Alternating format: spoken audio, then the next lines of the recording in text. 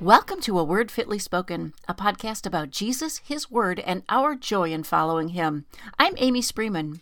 And I'm Michelle Leslie. And listeners, you sent in so many great questions last time that we are back for round 2 of Glad You Asked. Yeah, what a menu. We always put out the call for questions on our Facebook, Twitter, and Instagram pages. So if you want to submit a question for a future Glad You Asked episode, because there will not be a part 3, be sure you're following us on one of those platforms and stop by our website, awordfitlyspoken.life, to get the direct links for each of our social media pages. Well, shall we jump right into it, Michelle? Let's do it. All right, here's our first question, and this one comes from a listener named Sydney, and she asks about personal prophecies given by prophets. She has those in bunny ears there, quotation marks, and she wants to know if those come to be true, are these from God or nope? Hi, Sydney. I would say nope.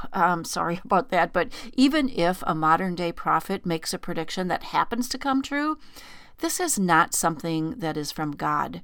Why not? Well, because there are no modern-day prophets, at least not from God. And if they're not sent from Him, whom do you suppose is sending them? Well, turn with me to the book of Hebrews. This is a very short verse, and this is one you might want to memorize. Hebrews chapter 1, verses 1 and 2. Long ago, at many times and in many ways, God spoke to our fathers by the prophets. But in these last days, He has spoken to us by His Son, whom He appointed the heir of all things. So the real prophets that we read about in Scripture actually spoke for God. He would tell them, to speak an oracle to a certain people group, and it was always God's words and not the prophet's words. And usually it had to do with God's warning to repent. Now, one of the challenges that we run into with, the word prophet today is that, us evangelicals, we've sort of redefined it to mean something other than how the Bible describes prophets. Some Christians say that a prophet is someone who gets a special word from God for you. Maybe it's a prediction about something good coming your way, like a new love interest or some kind of financial favor. They're rarely going to tell you that God wants you to repent. These so-called prophets won't point you to Christ. They point to themselves. They rarely ever tell you to test the spirits like the Bible tells us to do. In fact, the prophetic predictions are so vague that there's really no way to test them. That's on purpose, by the way, so that they can point to your good fortune and say, see, I told you that was going to happen. That is actually called the Barnum effect. I call it the fortune cookie effect. You tall, dark stranger will come into your life. It's the same thing. Now, some other people believe that they have an inkling about some future event that maybe isn't for you, but the whole world. It could be a big cataclysmic event like a disaster or the return of Jesus even. They just have this feeling that perhaps next spring or sometime next winter, something huge is going to happen. Now, again, if something happens, it's not because someone could feel it. Remember that Jesus told His followers that no one knows the day or hour of His return, and the Father certainly is not making exceptions for your church friends or that guy on TBN, right? Others say that a prophet is somebody who has the gift of being able to recall just the right scripture verse for a particular situation you might be going through. Now, does the Holy Spirit help our minds recall scripture verses that we've learned? Well, absolutely He does. This is wisdom as we grow in maturity in the Word of God. But is that really the gift of prophecy? Well, no, not the way the Bible defines prophecy and prophets. What does the Bible say about prophets? Well, in the Old Testament, there were more than 133 named prophets, and there were prophets in the early church as well. But remember, the early Christians did not have the complete Bible like we do today. The last book of the New Testament, Revelation, was not completed until late in the 1st century, so the Lord sent prophets in those days to proclaim God's word to His people. Now, like I said, today we do have the complete Bible. Everything God wants you to know about how to live this Christian life, how to be aware of what will happen in the future, like, cough, cough, the warning that false prophets will be plentiful. These are all in the completed canon of Scripture, all breathed out by the Holy Spirit. If indeed the self-titled prophets of today are as valid as the ones God anointed in the Old Testament, well then verses like Deuteronomy 18:22 and Jeremiah 28:9 both say that the prophets in the Bible had to be 100% accurate with all of their prophecies, not just one or two. And if they weren't, they were put to death. That is how seriously God takes anyone claiming to speak for him, claiming, "Thus saith the Lord," right? So again, if they are accurate in one thing but not in the others, they're still false. It's just that they got lucky one time, for a lack of a better word, lucky, right? So on Judgment Day, Michelle, their luck will run out. What do you think? Yeah, I totally agree with you. Definitely nope on that. Yeah, don't listen to people like that who tell you that they can prophesy, even if what they say comes true. I just wanted to read another passage that I'm not sure if we've touched on recently, but Deuteronomy 13, 1 through 5 says this: "If a prophet or a dreamer of dreams arises among you and gives you a sign or wonder, and the sign or wonder that he tells you comes to pass, and if he says, 'Let us go after other gods which you have not known, and let us serve them,' you shall not listen to the words of that prophet or that dreamer of dreams. For the Lord your God is testing you to know whether you love the Lord your God with all your heart and with all your soul. You shall walk after the Lord and fear him and keep his commandments and obey his voice, and you shall serve him and hold fast to him. But that prophet or that dreamer of dreams shall be put to death, because he has taught rebellion against the Lord your God, who brought you out of the land of Egypt and redeemed you out of the house of slavery, to make you leave the way in which the Lord your God commanded you to walk. So you shall purge the evil from your midst." Now, it talks about this prophet who gives a prophecy and it comes true, but he is leading you to worship false gods. And I would say that there are not any streams of Christianity today that I'm aware of who are doing prophecy, making prophecies, but are not pointing to a false god. They may call their false god Jesus, but it's not the Jesus of the Bible. And so I would say that this, certainly we don't put people to death today for things like this, but I think this really otherwise holds true for false prophets today. We also want you to know that if you haven't listened to it yet, we want you to go listen to our episode that was an interview with Jim Osman. It was called God Doesn't Whisper, and it was all about extra biblical revelation. So we want you to go listen to that, and that'll give you some good teaching as well on this topic. So those are my thoughts on that for that topic. I think you answered it really well, Amy. Yeah, good thoughts. Well, our next question is from an anonymous follower who sent us a DM at our A Word Fitly Spoken Instagram. And here's what she says. She says, "My daughter and her husband have 2 children, ages 5 and 7. These 2 darling grands of mine whine, fuss, complain, talk back, etc. most of the time, except when I'm with them alone. And then they're good and so much fun. Here's my question. What role do I play in all of this? Can I get involved? Is there a boundary that can't be crossed? It's not very enjoyable to go visiting because of the constant whining. The parents' response to them is, 'I know you have big feelings right now. Take a deep breath and think of a better way to respond.' I have 9 other grands that are a delight to be around. As a grandma, what can I do? Or do I just pray?"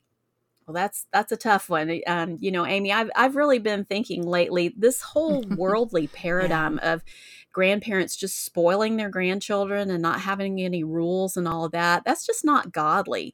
I mean, grandparenting is different from parenting in many ways, but one thing grandparenting isn't is just letting your grandchildren run wild and indulging their every whim and not having any rules, especially if they visit you often or if you're babysitting for them on a regular basis. You just can't have that. It'll just all be chaos. So to our listener, here are my thoughts.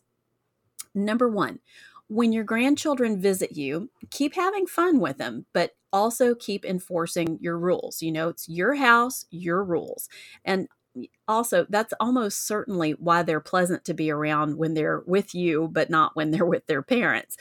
that's just how children are. They know what they can and can't get away with, and with whom.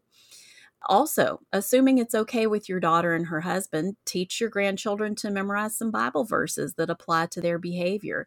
Maybe make it fun with a small prize every time they memorize a verse, and recite and discuss those verses with them every time they misbehave. Here are a few you could start with. Philippians 2:14 through 15. Do all things without grumbling or complaining, that you may be blameless and innocent, children of God, without blemish in the midst of a crooked and twisted generation, among whom you shine as lights in the world. So you hear some complaining, say that verse with your grandchild, and then maybe ask, you want to be a light shining in the world, right? Because that's exciting. And then, so tell them it's important to obey God and not grumble or complain, or something along those lines. Then Ephesians 6:1 through 3. Ephesians 6:1 is the first Bible verse any of my children memorized, because this was an important one in our house. Children, obey your parents in the Lord, for this is right. Honor your father and mother. This is the first commandment with a promise, that it may go well with you and that you may live long in the land. And when you teach your grandchildren this verse, you might want to explain to them that when this was written, grandparents often lived with the nuclear family, with mom and dad and the kids.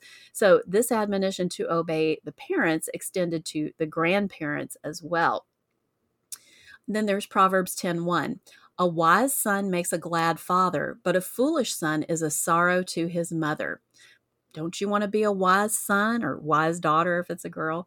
Or do you want to be a foolish son or a foolish daughter? You want to be wise and make mom and dad glad, right? Is what you just did wise or foolish? What would have been the wise thing to do? Things like that. And then finally, Proverbs 23:24 through 25. The father of the righteous will greatly rejoice. He who fathers a wise son will be glad in him. Let your father and mother be glad. Let her who bore you rejoice. So, let's make mom and dad rejoice and be glad in you by being a wise son or wise daughter who doesn't act that way. Just those kinds of things. Just catechize them with scripture in their behavior. And then this suggestion here, this is really going to depend on the kind of relationship that you have with your daughter. If the two of you are very close and she has sought out and appreciated your advice on other things in the past, you can very gently say something like, honey, I've noticed that Ruby and Robert can be a handful at times, and I completely respect that you and Tom are their parents, and I don't want to overstep in any way. But God taught me so many valuable things while I was raising you that I think might make things easier for you. If you'd ever be interested in a few helpful hints, I would be glad to share them. But if not, that's okay too. Now, the thing is, you have to mean that. If she says, I'm not interested, then you have to back off and keep your mouth shut. If she is interested, well, you still can't take that as an open invitation to critique everything she says and does with the children. Offer advice as sparingly as possible and encourage and affirm your daughter and her husband when they handle a situation well. Maybe even invite your daughter and the kids over to your house once in a while, explaining to the kids that mom is only there as a silent observer and that they're to pretend like she's invisible. Grandma's in charge. And then let your daughter watch how you handle things. Maybe she'll pick up a few ideas. And then, yes, to answer your question, pray, pray, pray. Yes. Amy, do you have any thoughts to add? That was such excellent advice, Michelle. I know I always say, you're right, Michelle. I love everything you just said. And I do. It's just perfect.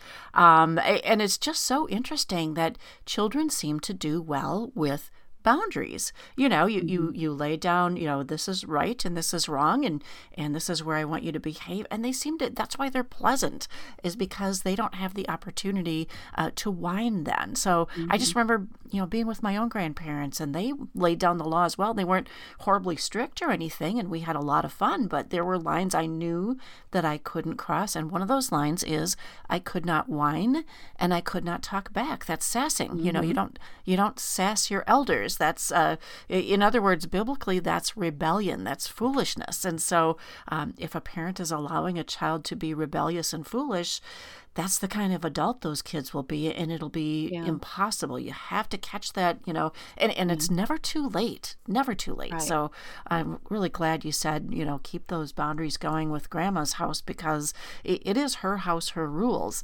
and I understand when the ways of this world, the carnal ways of, I know you have big feelings, honey. Yeah, that serves no one. It really doesn't. Right. I don't know where those thoughts come from. Well, we do know where those thoughts come from, but it's been the teaching, though, for a very long time.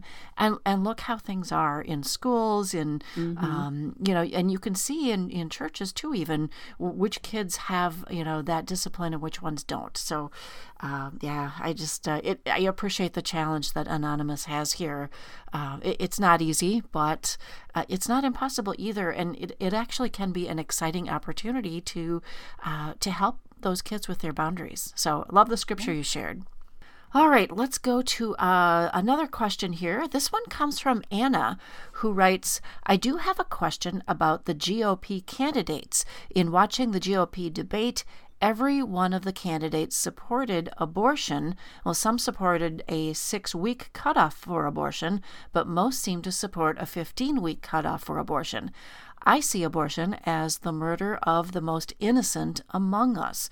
How can we as Christians in good conscience vote for any of these candidates?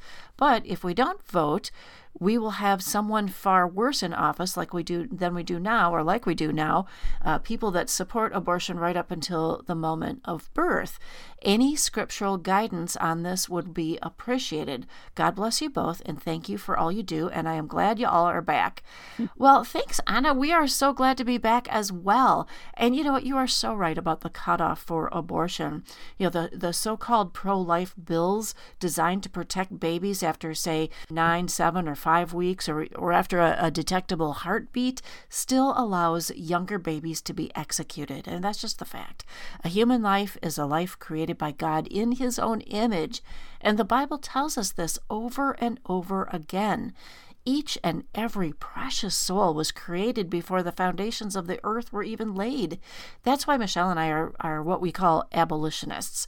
And Anna, it sounds like you are too. So for our listeners who aren't familiar with that word, what is an abolitionist? Well, it's someone just who believes that all abortion is murder and should be outlawed or abolished completely under any and every circumstance. Now, this may not be a popular position, but it is the biblical one. The opposite would be someone who is an incrementalist, someone who believes that we can push back the legal boundaries and have, small wins here or there for the pro-life side little by little. Well, let me ask you, listeners, how is that battle going? Have those lines actually moved all the way to the area where abortion is being ended? That's what we all want, right? Or does the evil practice continue to gain ground and lose ground here and there, depending on, the season and which way the wind is blowing? Now, I know Michelle can talk about what happened in her home state of Louisiana when pro-life groups voted against a bill that would have actually outlawed abortions for good. Those are pro-life people that did this. So when politicians are incrementalists, it really puts us all in a bit of a bind when it comes to election day. We all want the good side to win, but sometimes the so-called good side compromises to the peril of little lives. So if you vote for that candidate, the abortion battle just rages on and on and on. It never stops. So don't vote for that candidate. That's my solution. Do not vote for that candidate. Either find one who is an abolitionist or don't vote at all. Ooh, did you hear those heads exploding, Michelle? Yeah. Don't vote at all. Yeah, well, remember, ladies, you don't have to vote. I know that sounds really strange because, some Christians will say that you absolutely must vote. But when it comes to elections and in God's eyes, you are only required to glorify God. And you can vote for a third party or write in a candidate that you know will stand for life, for real. Michelle, any thoughts to add? Well, like we always say, Amy, I just agree with everything that you said, like you were talking about before, but it's really true. I mean, everything you said is so true. And The only thoughts that I would add are, first of all, to reinforce what you said about that you don't have to vote. If you really don't want to sin against your conscience, don't do that. If you're the only choices that you have are two candidates or however many candidates that um, you feel like you would be sinning against your conscience if you voted for any of them, there's no law that says you have to vote. And there's also nothing in scripture that says you have to vote. Scripture doesn't even talk about voting. Yeah. So that's something to think about.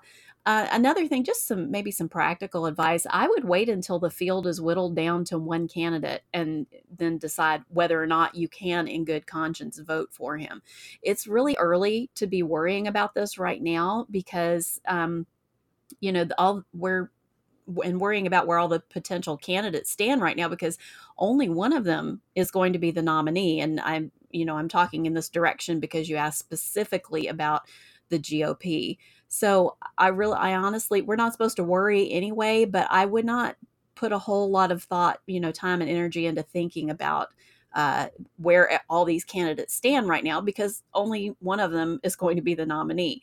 But you may want to look into some third, fourth, fifth, sixth, eighth, 10th party candidates and see if there's anybody running who is an abolitionist. That would certainly be something I would consider, is voting for, not for one of the two major parties, but somebody who's of a different party or independent or something like that. I think a lot more Christians are going to be considering that this election. So that's one thing I would say. Another thing, at this point, questions about, an X number of weeks ban on abortion, it's still relevant, but the question we really need to start asking is, will you ban all abortifacient pills like Plan B and all of that stuff? Those abortion pills are already starting to outpace surgical abortions. Even if surgical abortions and pills are illegal in your state, you can still order them through the mail. And that's what a lot of people are doing. These women are ordering these medications through the mail and killing their babies at home themselves. And it's not only is that tragic and horrible and sinful and evil, but it's also very dangerous to the woman because she's not under medical supervision.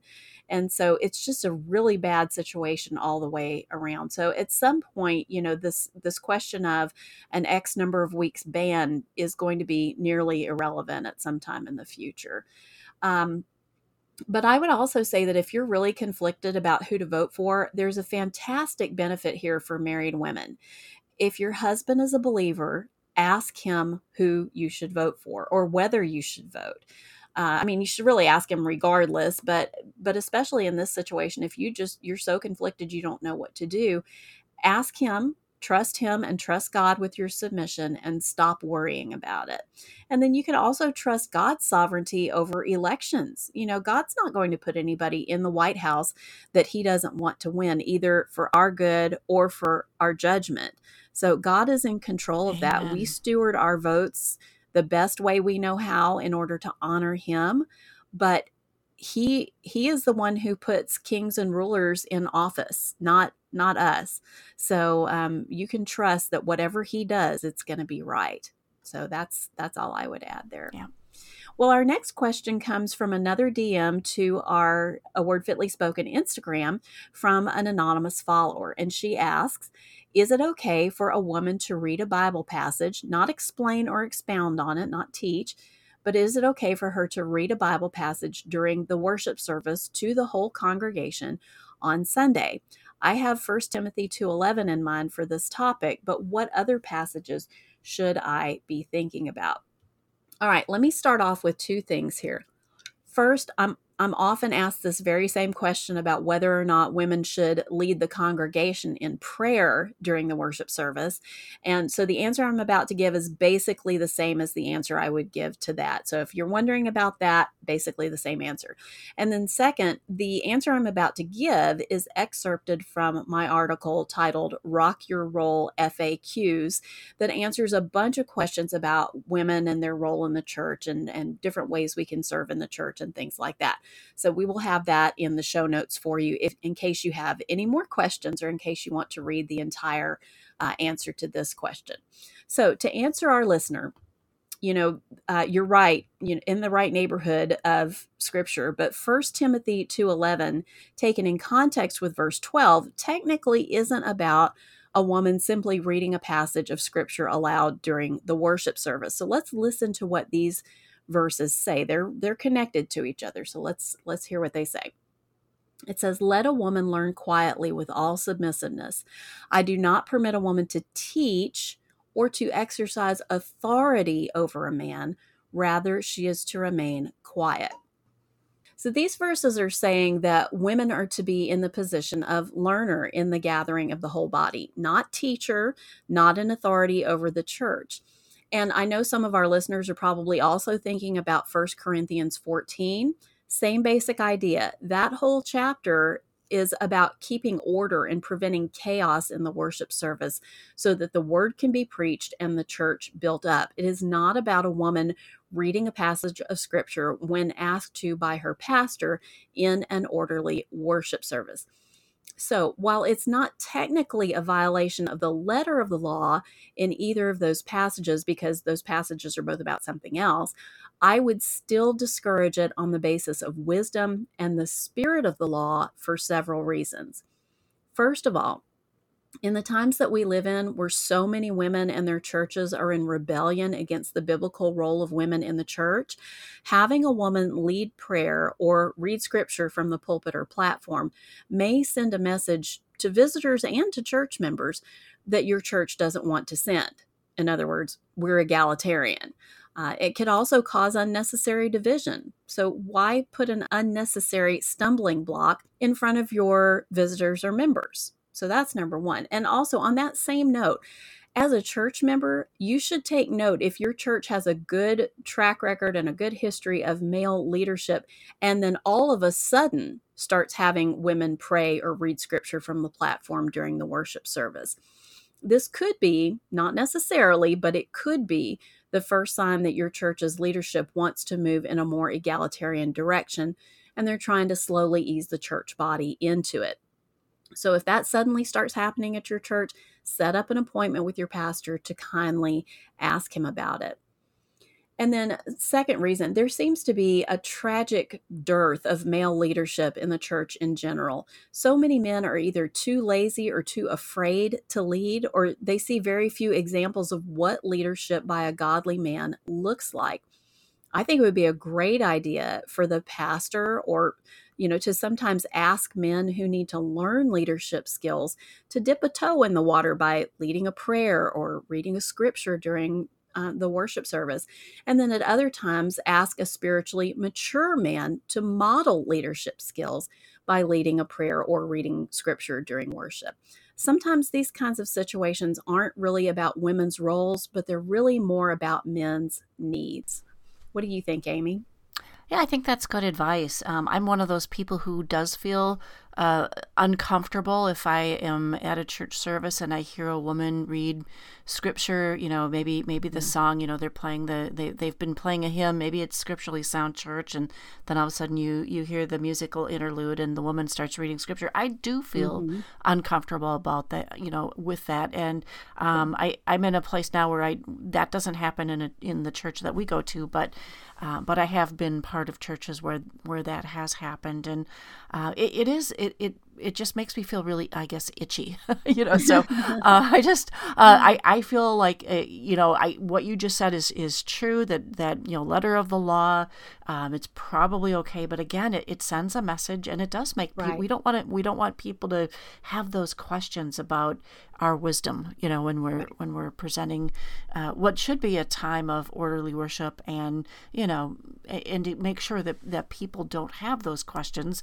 If you can avoid any kind of a confusion, I'm all for that. So there you go. Well, let's go on to the next question. Now, this one is from Brenda, and she asks this question. What are the potential challenges a biblical church faces if it's growing with so many new people since COVID? So, for instance, 25% more or 50% more people attending. Great question and a great problem to have. And like you said, and it's not even a premise. You even stated the premise is that this is happening in churches that are biblically solid. It can happen in all sorts of churches. And we know that the popular seeker churches based on carnal church growth models will always have those big numbers. But, let's for now put those aside and talk about these churches, like Brenda asked about, that are doing what they should be doing and they're experiencing growth. What are some churches doing and why are they growing post-COVID? Well, there's probably a lot of different reasons, but I believe people are, really seeing this world growing darker, and the lies from everywhere from the government to schools to even some celebrity church leaders that they're hearing, they're just getting so much darker. And another reason could be the fear of what's happening in the economy. Things are shaky, or the rise of anxiety that people are feeling and the mental health issues and stresses. And especially the explosion of violent acts that we're seeing every day in the news. And, people, whether professing believers or not, they are looking for truth. They really want to see past the sound bites and the fake news. They want to know what the truth is. And if your solid church has been sticking to scriptural, expositional preaching and dedication to studying the Word of God, you may be noticing that the pews are starting to fill up, and staffers might be, scrambling to find those metal folding chairs and extra hymnals. And that's really a good thing, and that's healthy. And that's when leaders need to start talking about, how, if this is going to be a trend, how can staff effectively bring these people into the fold? There's always going to be visitors who come and go, but there ought to be an emphasis on bringing people into membership and then feeding the flock, and not on how in the world we're going to afford a new church building or something like that. A few years ago, this is kind of interesting. I was watching a lecture on video by Pastor Vodi Bakum, who said that he never wanted his church to grow past, I think the number was 175, might have even been 75. It was something really small and of membership, including children. So you can imagine some of the bigger families would take up those numbers. And he said that once that happened, he would always encourage church planting, always with the idea that the new church would be led by qualified men to preach and in other words, elders. But there's a good reason for that. Churches that are too big really lose the ability to be able to effectively minister and feed the flock. And it's very hard to have your church family grow to a point where you actually, are familiar with and know every member. If you get beyond that and you don't know your own flock, that's tough. And I've been in churches like that. If you're not, as an individual, involved in a small group for fellowship and study, you're more likely to be that lone ranger in a sea of unfamiliar faces. And guess what? It's easier to hide your sin or your unbiblical beliefs because no one's going to hold you accountable if they don't know you. That's not church, right? The real purpose for church can be found in Acts 2:42, where they devoted themselves to the apostles' teachings and to the fellowship and to the breaking of bread and to prayer. So according to this verse, the purposes and activities of the church should be 1, teaching biblical doctrine, 2, providing a place of fellowship for believers, thirdly, observing the Lord's Supper, and 4, praying. And if your church is able to keep up with all of that and being able to minister to people without people getting lost or not fellowshipping or being able to hide their sin and the vastness of being anonymous, well, that's great, and that's really good and healthy. And then make a plan to grow. What are your thoughts, Michelle? Well, once again, I'm just in complete agreement with you. And there's a lot of challenges that churches are facing after COVID. I know my church has grown quite a bit after COVID. Yeah. And one of the things that you can face is not happening at my church, but one of the things that you might face is that longstanding members get territorial, with all these new people coming in. Somebody's sitting in my pew, or we've always, we've got this great program over here. We've always done this program this particular way, but now we have to accommodate a lot more people. So how are we going to do this?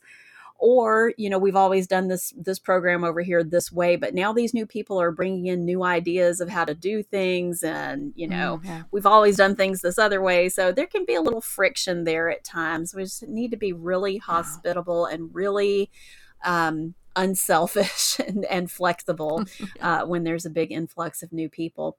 But I really want to go back to what you're saying about church planting. A lot of times what will happen with some of these churches that have grown so much after COVID is that they've grown too large for their church building. And now they're having to choose between going to 2 services or maybe even going to 3 services, or make a choice between doing that or planting a new church. And I just want to put in a plea here. Please plant new churches. I hear from women almost every day that they're looking for a solid church in their area and they can't find one, maybe because they live in a rural area or something like that. There's a lot of places overseas that don't have good churches as well. And so please, if your church is getting big, please talk to your pastor or, consider planting a new church. Go an hour or 2 down the road, go overseas, do whatever you've got to do, but plant new churches, because there are so many people out there who need good churches to attend, and there just aren't enough. And then another challenge that I thought of was that if you don't have a good membership process where the pastors and the elders make sure that potential members are regenerate and doctrinally sound, you might have new people bringing in and sharing unbiblical doctrine.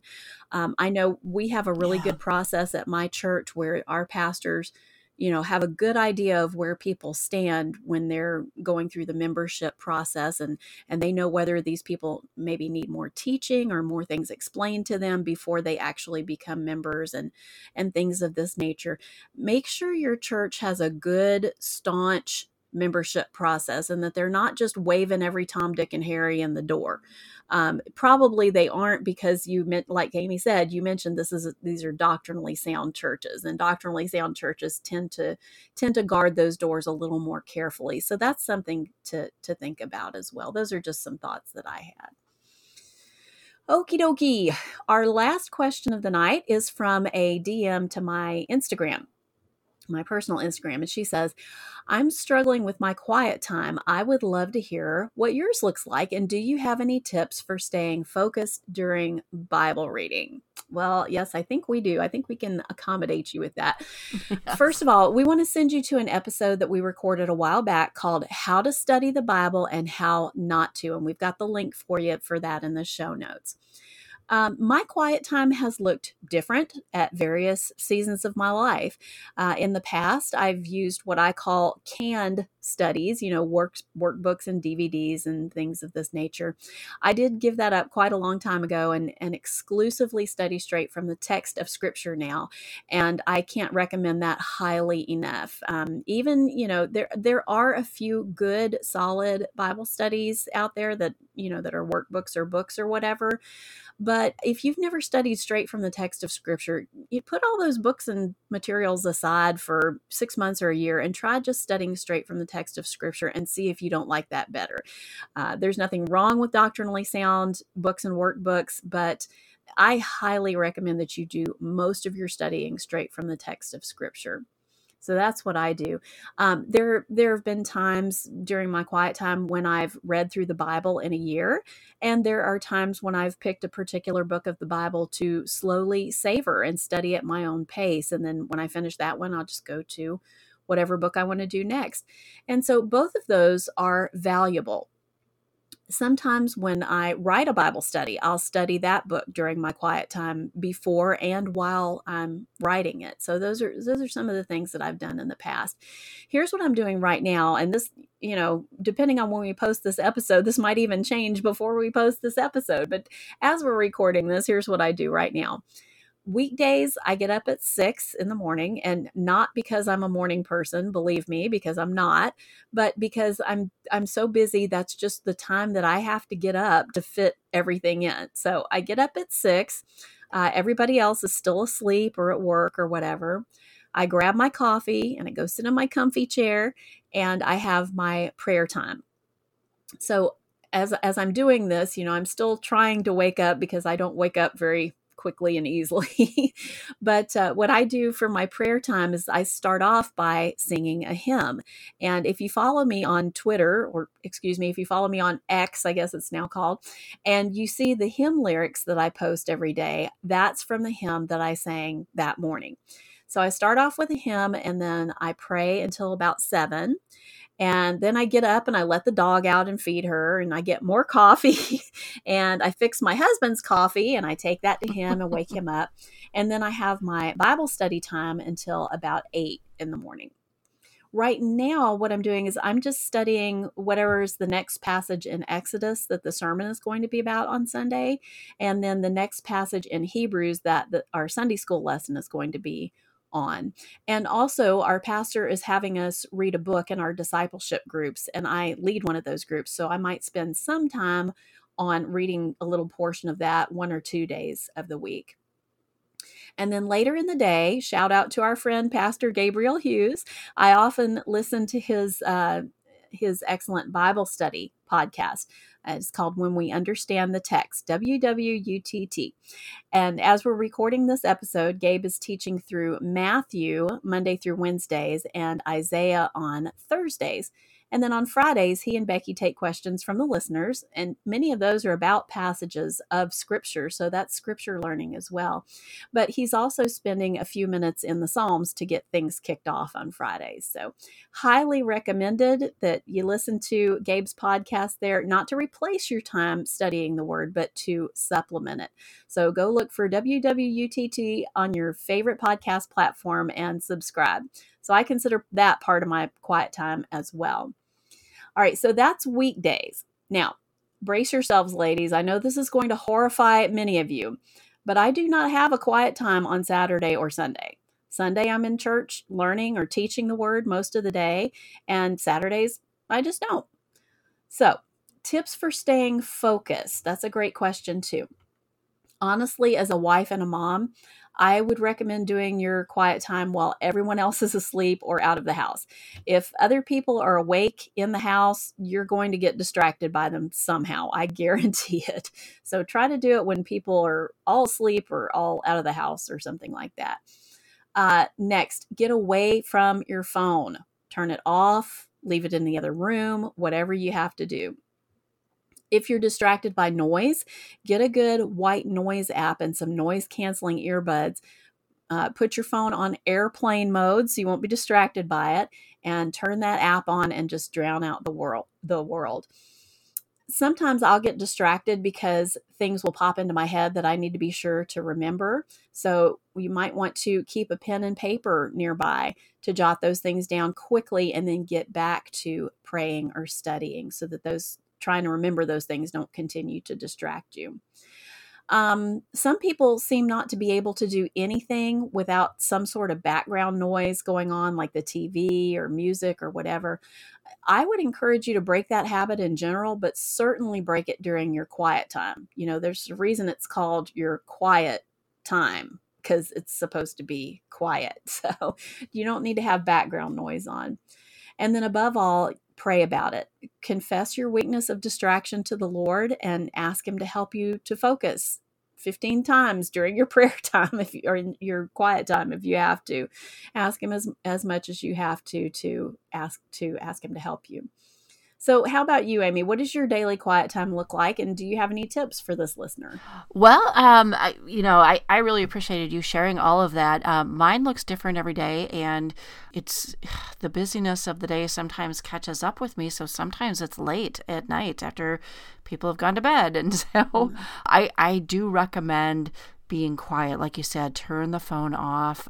If you have a computer on nearby and you get alerts, oh boy, can that distract you. And I heard it said that once you're deep in study, if something distracts you, it takes you a long time. I can't remember what the exact time was, at least 10 minutes to get back to that place you were of deep concentration on whatever it was that you were studying. And for me right now, I am actually looking back at Ecclesiastes. Every once in a while I come back to that, and I don't know why. I'm attracted to that one. I find great comfort in knowing what this writer went through in his time looking back on his life. And we know who that is, King Solomon. And it's just very interesting to me. But I've also just finished up being in Romans for a little bit, and I don't do as well going through the Bible in a year like at some of those programs, just because I feel like I get off track some days, and then I feel like I can't pick back up again. But I do like daily devotionals and those kind of things if they're scriptural, if in other words, if they're not somebody else's thoughts, or talking about mess or junk in the trunk or whatever it is they're talking about.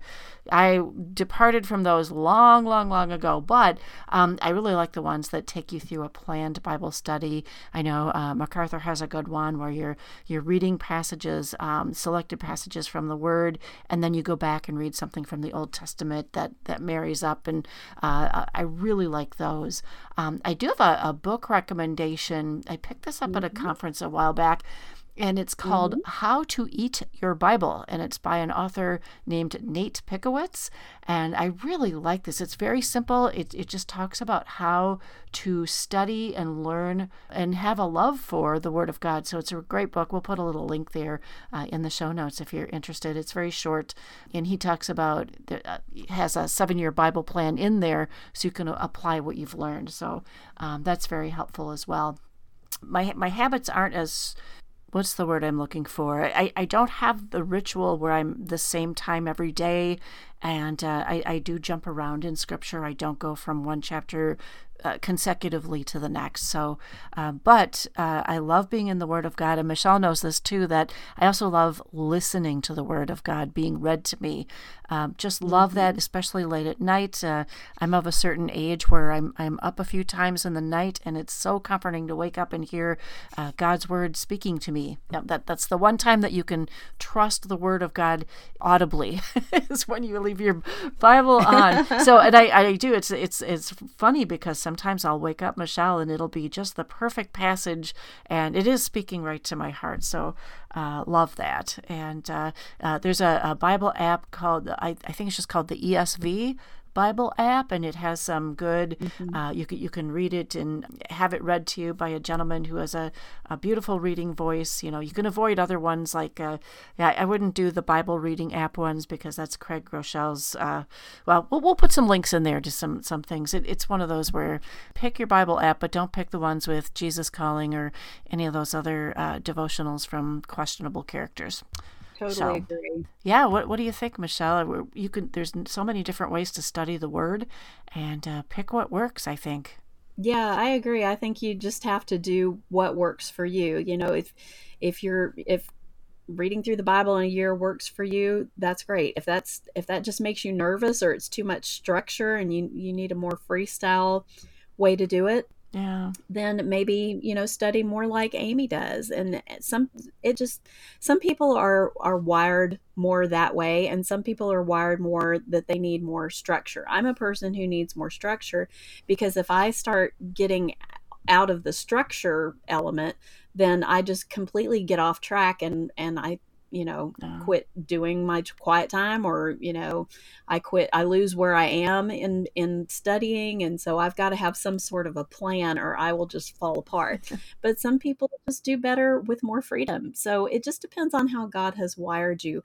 But just get in the Word every day and be studying the Word in context. Yes. If, like Amy said, she doesn't maybe necessarily read chapters consecutively, but as long as whatever you're reading it in context, that's really what you want to go for there. And you want to have your time with the Lord in the Word, and also with prayer. So that's what I think. Amen. And like you, Michelle, if I'm teaching something, I'm actually going to be studying that all through the week. So it's, it's good to be able to do that as well, to be able to exposit. And I just strongly recommend also G3 has the conference that Michelle and I went to, the workshop, the expository teaching workshop, and that really helped me pull out what is the jewels of each passage that we've read. So put a link to that in the show notes as well.